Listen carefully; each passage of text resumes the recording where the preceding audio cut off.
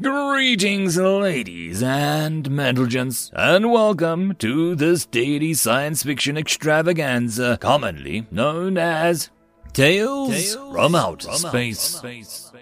Taken from the subreddit HFY. All the relevant links will be down below. And, as always, I hope that you enjoy. And if you do, please consider supporting the channel. On to the science fiction. Story number 1. One Last Stand, written by Darren Adala. The funeral dirge floated over the camp, dozens of voices strong, and General Miller reflected that yes, he was definitely starting to hate the sound. It was not a dirge that had existed before the previous campaign, because it was assembled from snatches of traditional funeral songs of a dozen nations, forced together into a single army by circumstance. It was a song sang heartfelt through tears at the beginning of the campaign, a few times after every battle. Those killed in battle would be sung for first, and then, over the next few days, those who died of their wounds would join them, and more dirges would be sung. It was a song sung with increased frequency as the medicine and clean water and the healing magic started to run out. The Ashka'an learned to target human healers and supply scouts until any wound deeper than a skin became a potential fatality. It was a song sung barely at all as the human forces had been forced into panic retreat, as there had been barely time for burials and then no time for even that, as people had stopped caring. The army was merely a guard to slow the relentless Ashka'an long enough to allow the remaining non-combatants to evacuate ahead of them, and death became meaningless, a mere shaving of more seconds the clock of humanity's remaining time. It wouldn't have been worth fighting at all if there had been anything else to do. And now, here humanity was, with everyone capable of lifting a weapon and drafted into the ragtag handful of regiments protecting the last pass of the last valley, and everyone incapable of holding a weapon huddling in that valley, collecting water and making bandages that everyone knew would be no chance to use. Here, humanity was preparing for one last defense against the Ashka'an force so focused on wiping them out. Here, for the last stand of the last pass to the last valley, death had suddenly become very important again, and the dirge, weakened though it was by low numbers left to sing it, was full of grief and love and pain, as it had been the first days of the war. General Miller wished that there was a polite way to shut the mourners up. "Sir," Miller turned at the voice, a smile already on his lips. High Archer Miller was as beautiful as the day he'd married her 40 years ago, even with the messy scars marring one side of her face and filthy remains of what had once counted as clothes practically falling off her skeletal frame. If it hadn't been for their son in the army beside them, their daughter having died 6 months ago, sacrificing herself as a focal point to call lightning down upon the contingent of Ashka'an cavalry, and the grandchildren down in the valley, the pair would have quit the army and spent their twilight days enjoying each other and the world around them, until the enemy came for them, but that wasn't an option.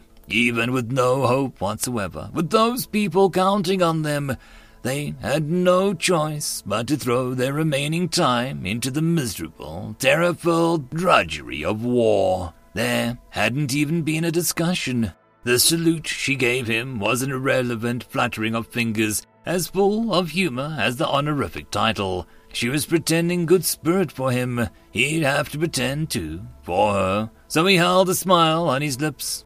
"Hi, Archer," he asked. "There's an Ashka'an captive ready to talk. Them I don't have. It's a general, Henry." This got his attention. It wasn't usually difficult to get an Ashka'an captive to talk. Not if you had someone violently persuasive enough on hand and gave them a quick course on how to keep prisoners alive long enough to actually say something, and almost all the humans had lost their squirmishness and good ethics over torture several relentless genocidal Ashkoan hordes ago. The problem was that even talkative captives tended to be quite useless.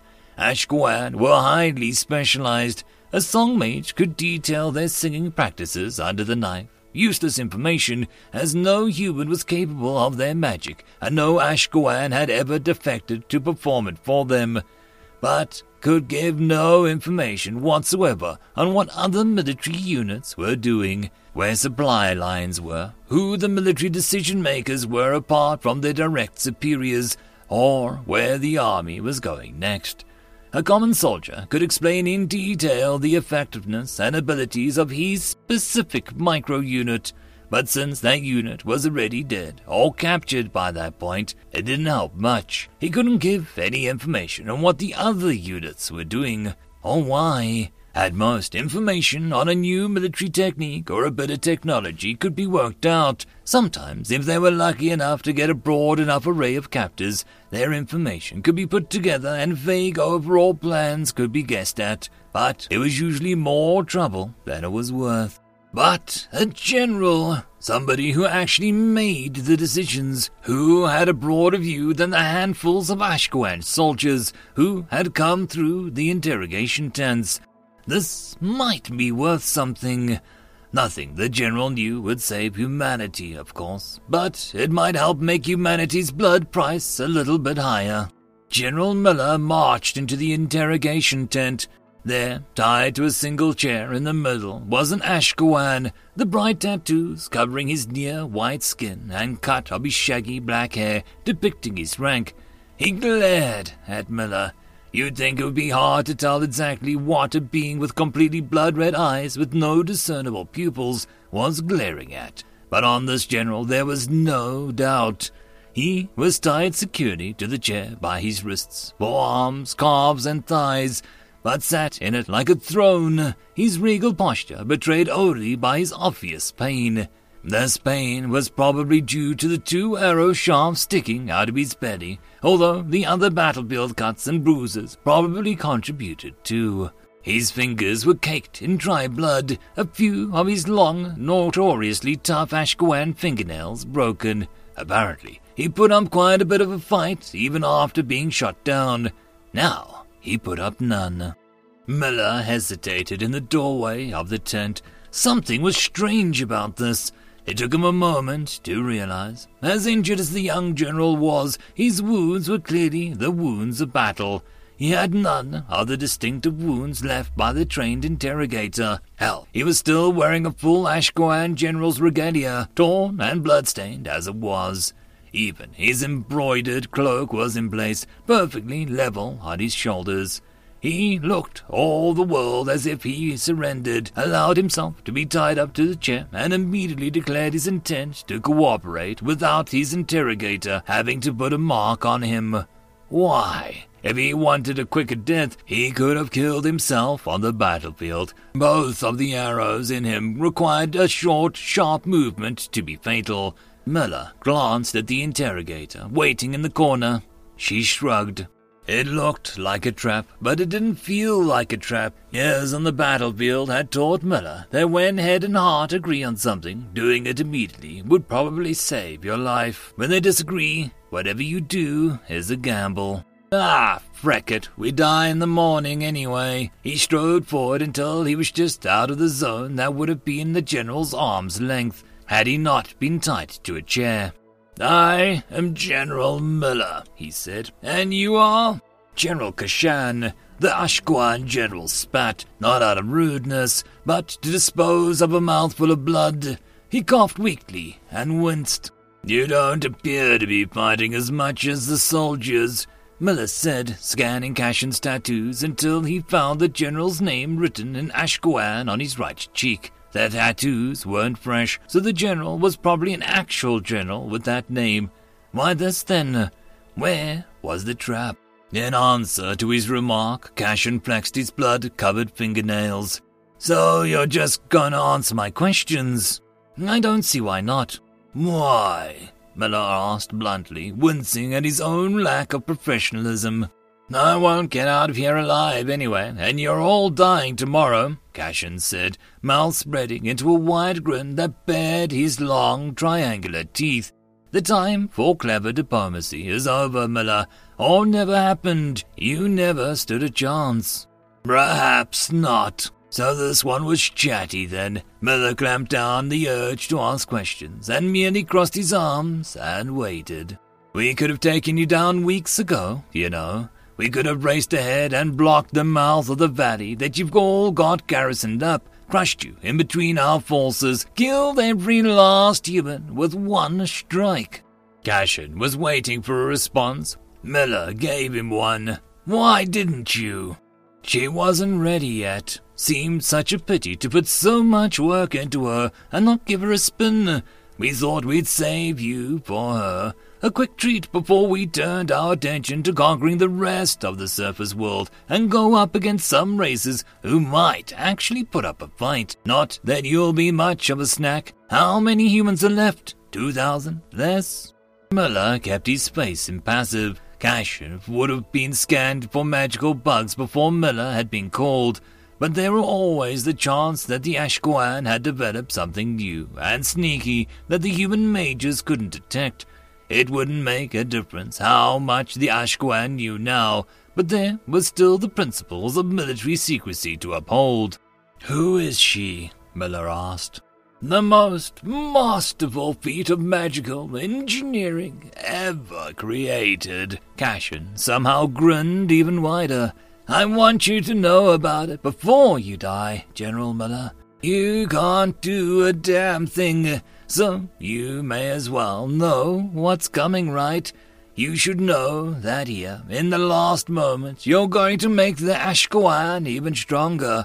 What little pathetic strength you have will let us conquer the other races all the more easily. If you really are as interested in harmony with the other races as you believe, the best thing you could do for them is just for every human still alive to commit suicide right now, before she can come and get them. You haven't answered my question, Miller said neutrally. Oh, you want more? Fine. She is a devourer, the memory eater. I'm sure you've noticed over the past few months how our most powerful mages, our strongest warriors, have been withdrawing from the battlefield. How the forces we sent after you so slightly weakened. Perhaps you didn't notice. To a bug, a child's shoe as heavy as a grown man's, right? It took all of Miller's resolve to look unaffected. They had noticed. They thought that the strategies to identify and target the strongest enemies had been working. That even if they couldn't weaken their enemy fast enough to save their own kind, they'd at least leave them weaker for the rest of the world to fight. Was Cashin implying otherwise? Had their efforts accomplished nothing? A trap. It had to be a trap. Find the trap. We've been feeding her, Cashin said quietly, like a child sharing a secret. All the best magic users, strategists, even medics and generals and logistics officers, your people have sneered at our levels of specialization before. But together, we are unbelievably strong. She is equivalent to all the best of everything in our army.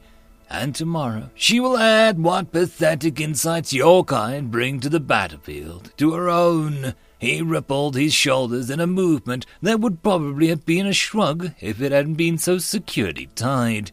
If she chooses to keep any of those memories, it's unlikely that any of you know anything worth keeping. But we thought it only polite to give her the opportunity.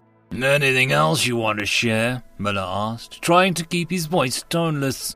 No, I just wanted to see the expression on your face when you heard about it. You can go ahead and kill me now. Cashin ducked his head back, baring his throat. Don't kill him, Miller said to the interrogator. Cut off the shafts of the arrows and move his chair to an underground cell where the enemy won't find him after the battle. Make sure that he's tied so he can't kill himself. We might need more information for the fight. "And after the fight?" she asked, confused. Miller shrugged. "Who cares? Those wounds will slowly kill him, or dehydration will. It is not our problem."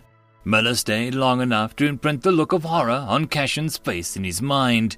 Ashquan can survive a surprisingly long time without water, and then strode quickly out of the tent, ignoring the prisoner's shouts of protest. He hadn't been a cruel man this time 2 years ago.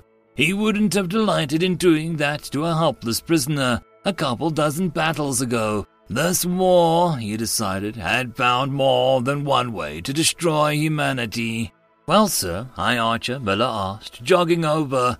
The general gave her a smile and tried to summon some tenderness or humor or hope or anything positive, really, to put into it. He didn't think he did very well.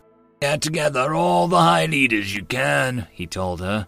"I have some bad news."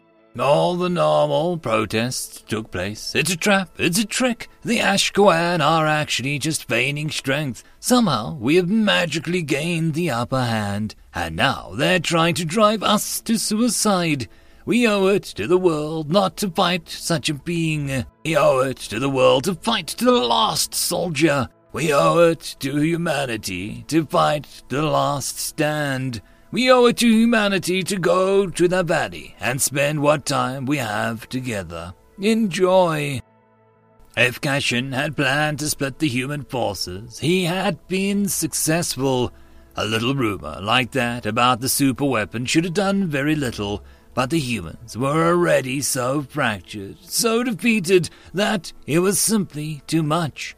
General Miller observed, detached, how human soldiers who would have been fighting against the death a few years ago stood side by side with him to make a plan of attack, while his own family fractured in the face of hopelessness. Miller's son elected to cast down his sword and spend his remaining time in the valley with his children and his sister's children. One last happy day before the end. He took enough weapons and armor to make the last stand when the Ashquan came for the children, and enough poison to make sure that those children would not feel pain when they did. And Miller's wife.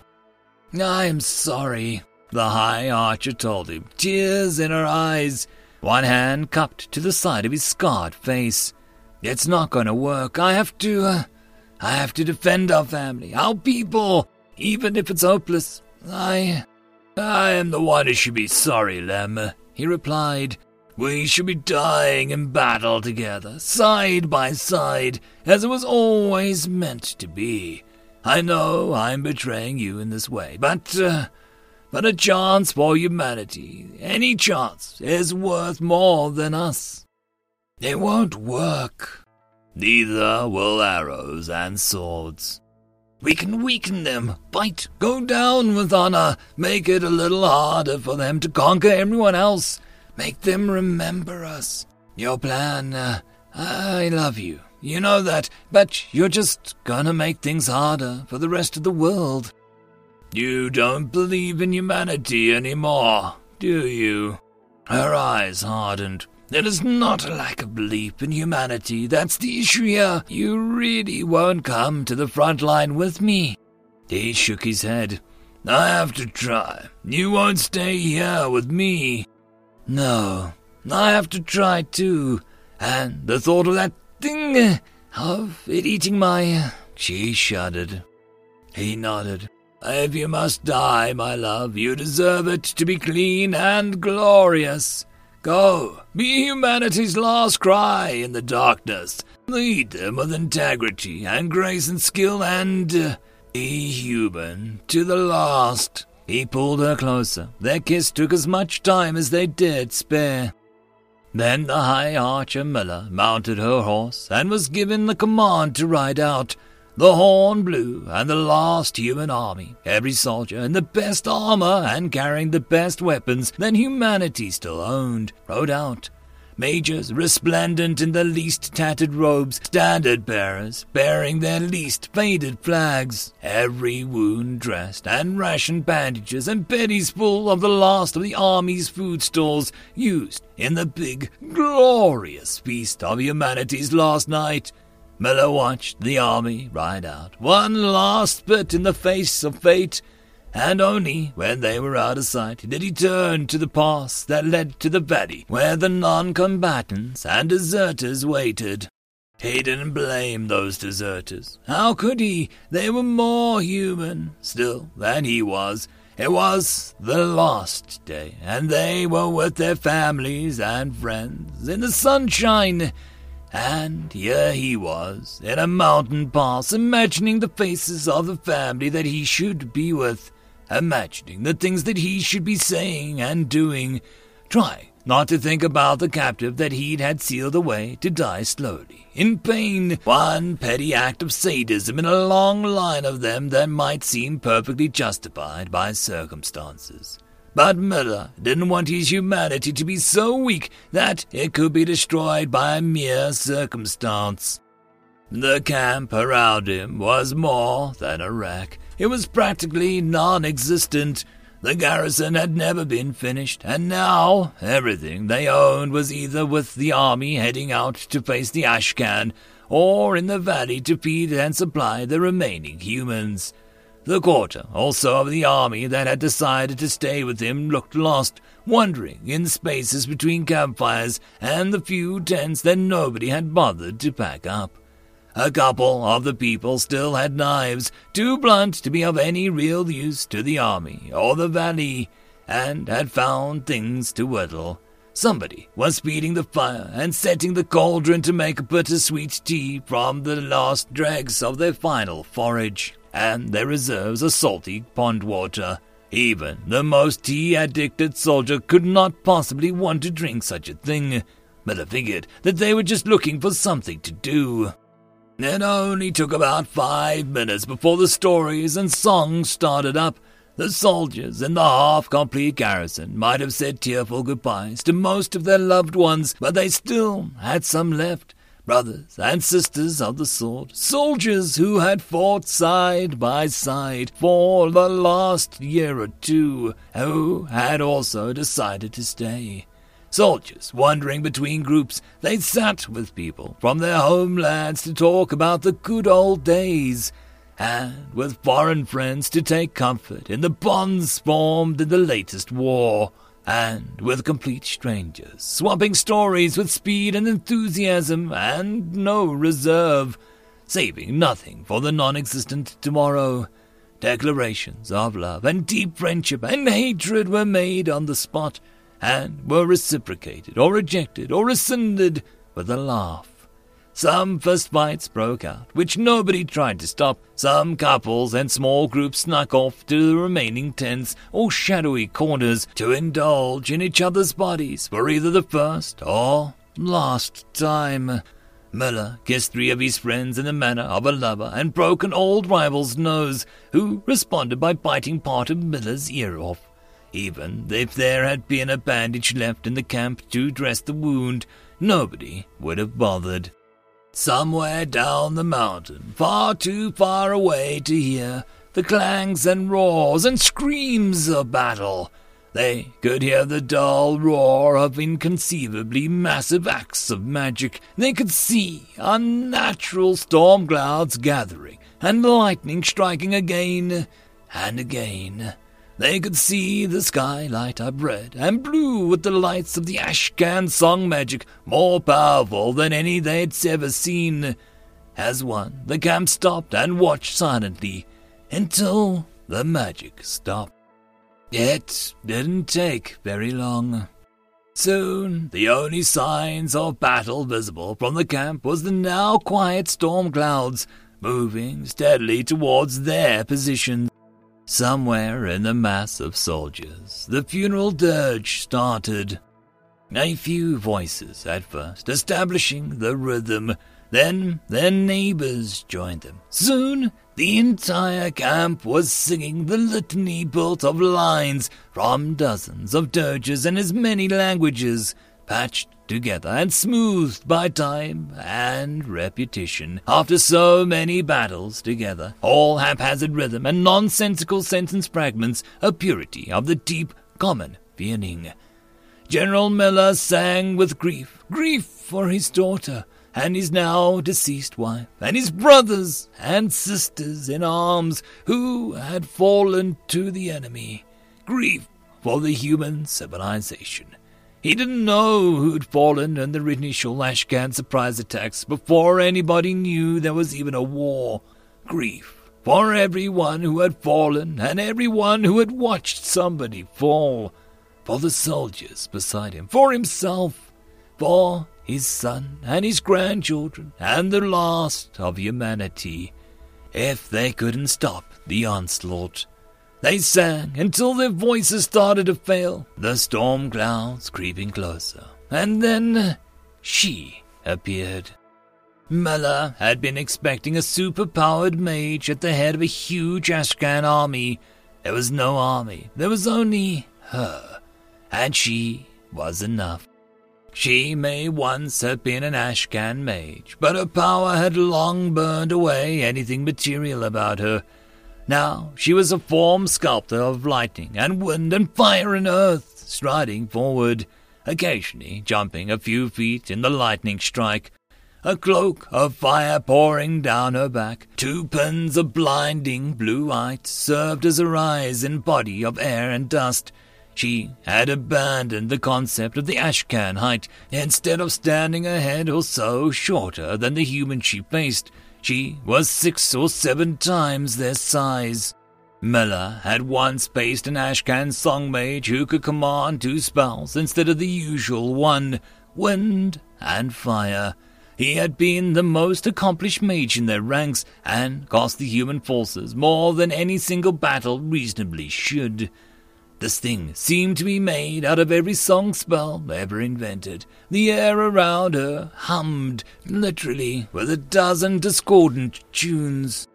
The voices of the unarmed soldiers began to falter, some turning to flee in panic, others raising their voices louder, stronger, carrying on the dirge, trying to drown out the crackle of lightning and the drone of song magic.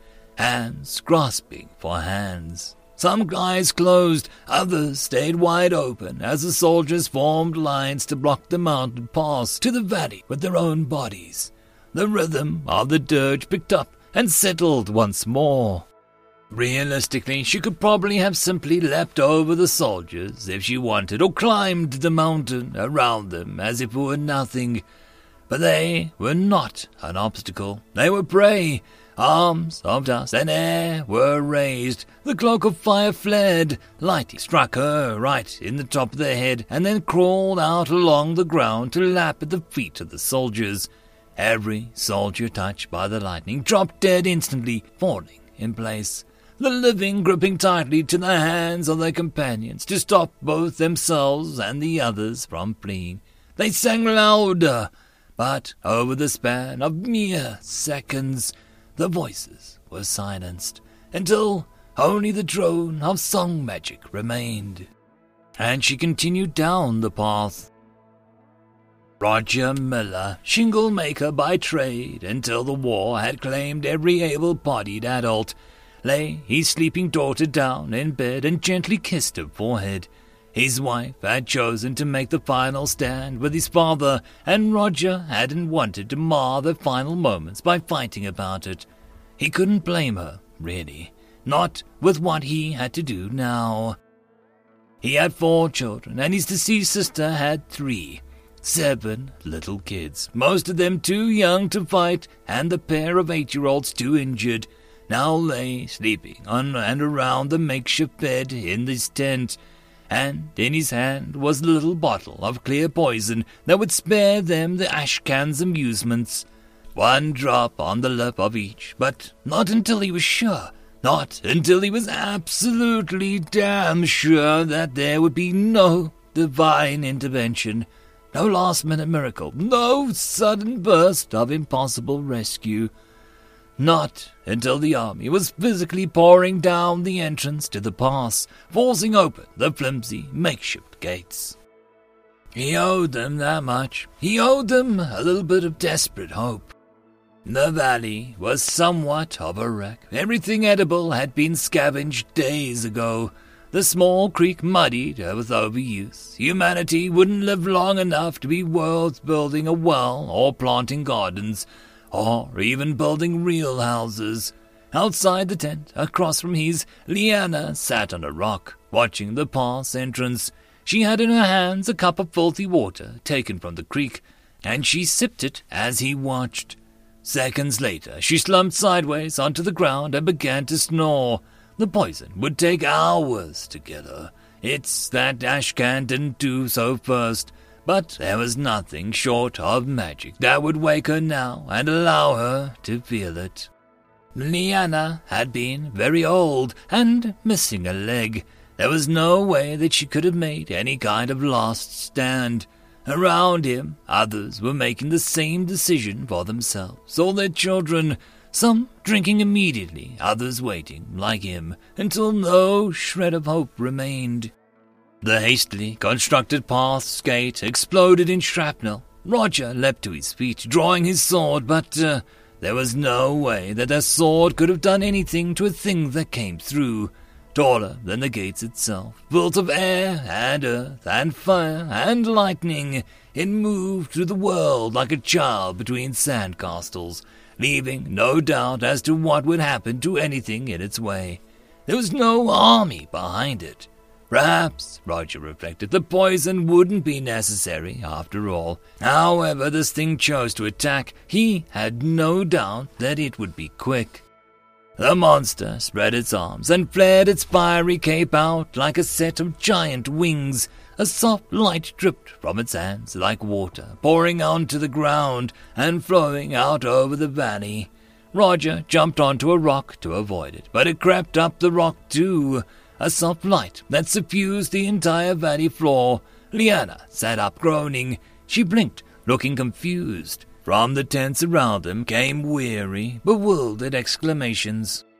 The light faded into the ground, and the being strode forward. Everyone scrambled out of her way as she made her way to the stream. She moved into it. The sluggish, muddy water rippled around the place where her feet should have been and began to rise until it was fuller than when they had arrived. Where her fiery cloak hit the water, it steamed and water flowed beyond the flowed clear. She swept her hands dismissively around the valley, and the air bunched around the over-harvested trees, forming branches and new fruit. With that, she turned and walked back towards the mouth of the pass. A gesture drew sheets of rock from the mountainside to build a solid wall of most of the pass, and the being shrank herself enough to fit through the remaining doorway, stooped to pick up a flimsy wooden barricade that the humans had made and fitted it into place behind her. They did it, Roger breathed into the world at large. They turned that weapon. That old bastard's plan actually worked. In his prison, General Cushion could hear very little, but he heard enough. He heard the drone of some kind of human singing above him, then the discordant sounds of clashing song magic, and then silence. And he smiled. It would take a while for him to die, and his body either ran out of resources or succumbed to the infection of his wounds.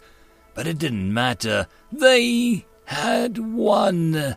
Since his vocation had been chosen for him as a young child, this had been his goal. He would be amongst the first set of generals to strike a blow against the surface world. It was a grand honor, really, to be here for the defeat of the first surface world race. And really, his death down here was an added bonus. Nobody would know that the humans had captured him. Nobody would find his body. He was one of many who disappeared on the battlefield, and as befitted his rank and the rank of his house, it would be assumed that he had died heroically in battle. Now it was just a matter of time, slow and painful time, but that was no reason not to look at the bright side of things. After all, they had won. He had been enjoying this thought when the door to his cell crumbled to dust. It had been dark in his cell, but she brought her own light with her. In thunder and lightning, she was smaller than he was used to seeing her, having shrunk herself to fit through the human-sized doorway. Her fire and lightning were more subdued. She strode towards him, raising her hand, and agony rippled through his body as the arrowheads lodged in his body were drawn out. This was replaced immediately by a new agony. A full-body burning itch. His numerous wounds were cleaned and closed, leaving fresh scars under the dried blood and pus. She made a dismissive gesture, and the ropes binding him to his chair collapsed into piles of disconnected fibers. Cassian stood up, uncertain. What did she want from him? He had succeeded, and he doubted that he was important enough to be worth her time to rescue. What was going on? She strode forward, and as she came closer, he noticed two things. The first was the reason for her more subdued fire. Over her fiery cloak lay an actual cloth one, scrounged from tattered cloth. He recognized the design immediately. It was the flag of the United Human Forces. The other thing that he noticed was the bundle of singed cloth in her hand, a rumpled, burnt Ashcan flag. The actual house designation burned away so that it could represent any house of the Ashcan, or perhaps all of them. She dropped it at his feet. "Return to your forces," she hissed in a voice that seemed to ring not from the figure in front of him, but from the stone walls around him. "Tell them that the Spadi and the humans within are now under the protection of the army of the dead. They are under the protection of their—" Her sentence became nonsensical as several words were whispered from the walls at once. Mother, father, sister, brother, son, daughter, friend, partner, lover, rival, knight, leader. Then the whispers clipped together again, her speech becoming clear once more. The Ashcan soldiers have 1 week to return underground. After that time, any Ashcan soldier in these mountains will be killed without warning or hesitation. Any Ashcan soldier that I am able to find anywhere in the world above ground will be killed without warning or hesitation. If you wish to deal with the above-ground races, you will send an unarmed traders and diplomats and hire above-ground races to protect you. Any Ashcan to perpetrate violence on anybody above ground will be killed without warning or hesitation. This is the message that you will carry to your people. This is the only warning that I will give you." Cassian blinked at her. "The humans," he said finally. "They're alive." "They are." "How many?" "Enough. With time and protection and assistance, they will thrive within a few short generations." "But why did you betray us? Your own people, your own duty." She laughed, and for a moment she sounded more like a person than a terrifying magical experiment. "You mocked them for their generalization of purpose and the lack of purity. You call them weak. What did you expect to happen when you fed them to me, young general? You were so careful to feed me the most dedicated mages, the most focused tacticians, the most loyal soldiers. We were making you the perfect warrior, the pride of our military. Then be grateful that you failed. Whose memories do you think prevent me from simply opening the ground and slaughtering your traders and caretakers and children without warning to eliminate the threat that your species poses to the world? It is no memory from the cloistered mage, no soldier trained for ruthless butchery. Who do you think drives me to speak to you now, to explain rather than simply disintegrate your body from the inside out? Take my message to your forces. It is the last shred of pity that I will grant you." Cassian picked up the charred, grubby Ashcan flag and hurried for the door. "General Cassian," she called after him, causing him to freeze in the doorway. "Henry regretted not giving you a merciful death when you were no longer useful. He felt that he was being cruel. If he were alive today, I'm sure that he would want to apologize to you. Cashin didn't respond. He rushed outside and practically sprinted down the mountain. And behind him, the very earth of the camp and the pass and the sun-drenched valley seemed to sing. End of story. And that, my friends, concludes this dose of science fiction fun. I hope that you enjoyed. And if you did, please don't forget to support the author from the link down below. But if you want to support this channel, there are links as well down below for you to help with. But the easiest way would be to share this video. And if you are so inclined, subscribe as well. I will see you all in the next episode, and I hope that you all have a fantastic time until then. Cheers.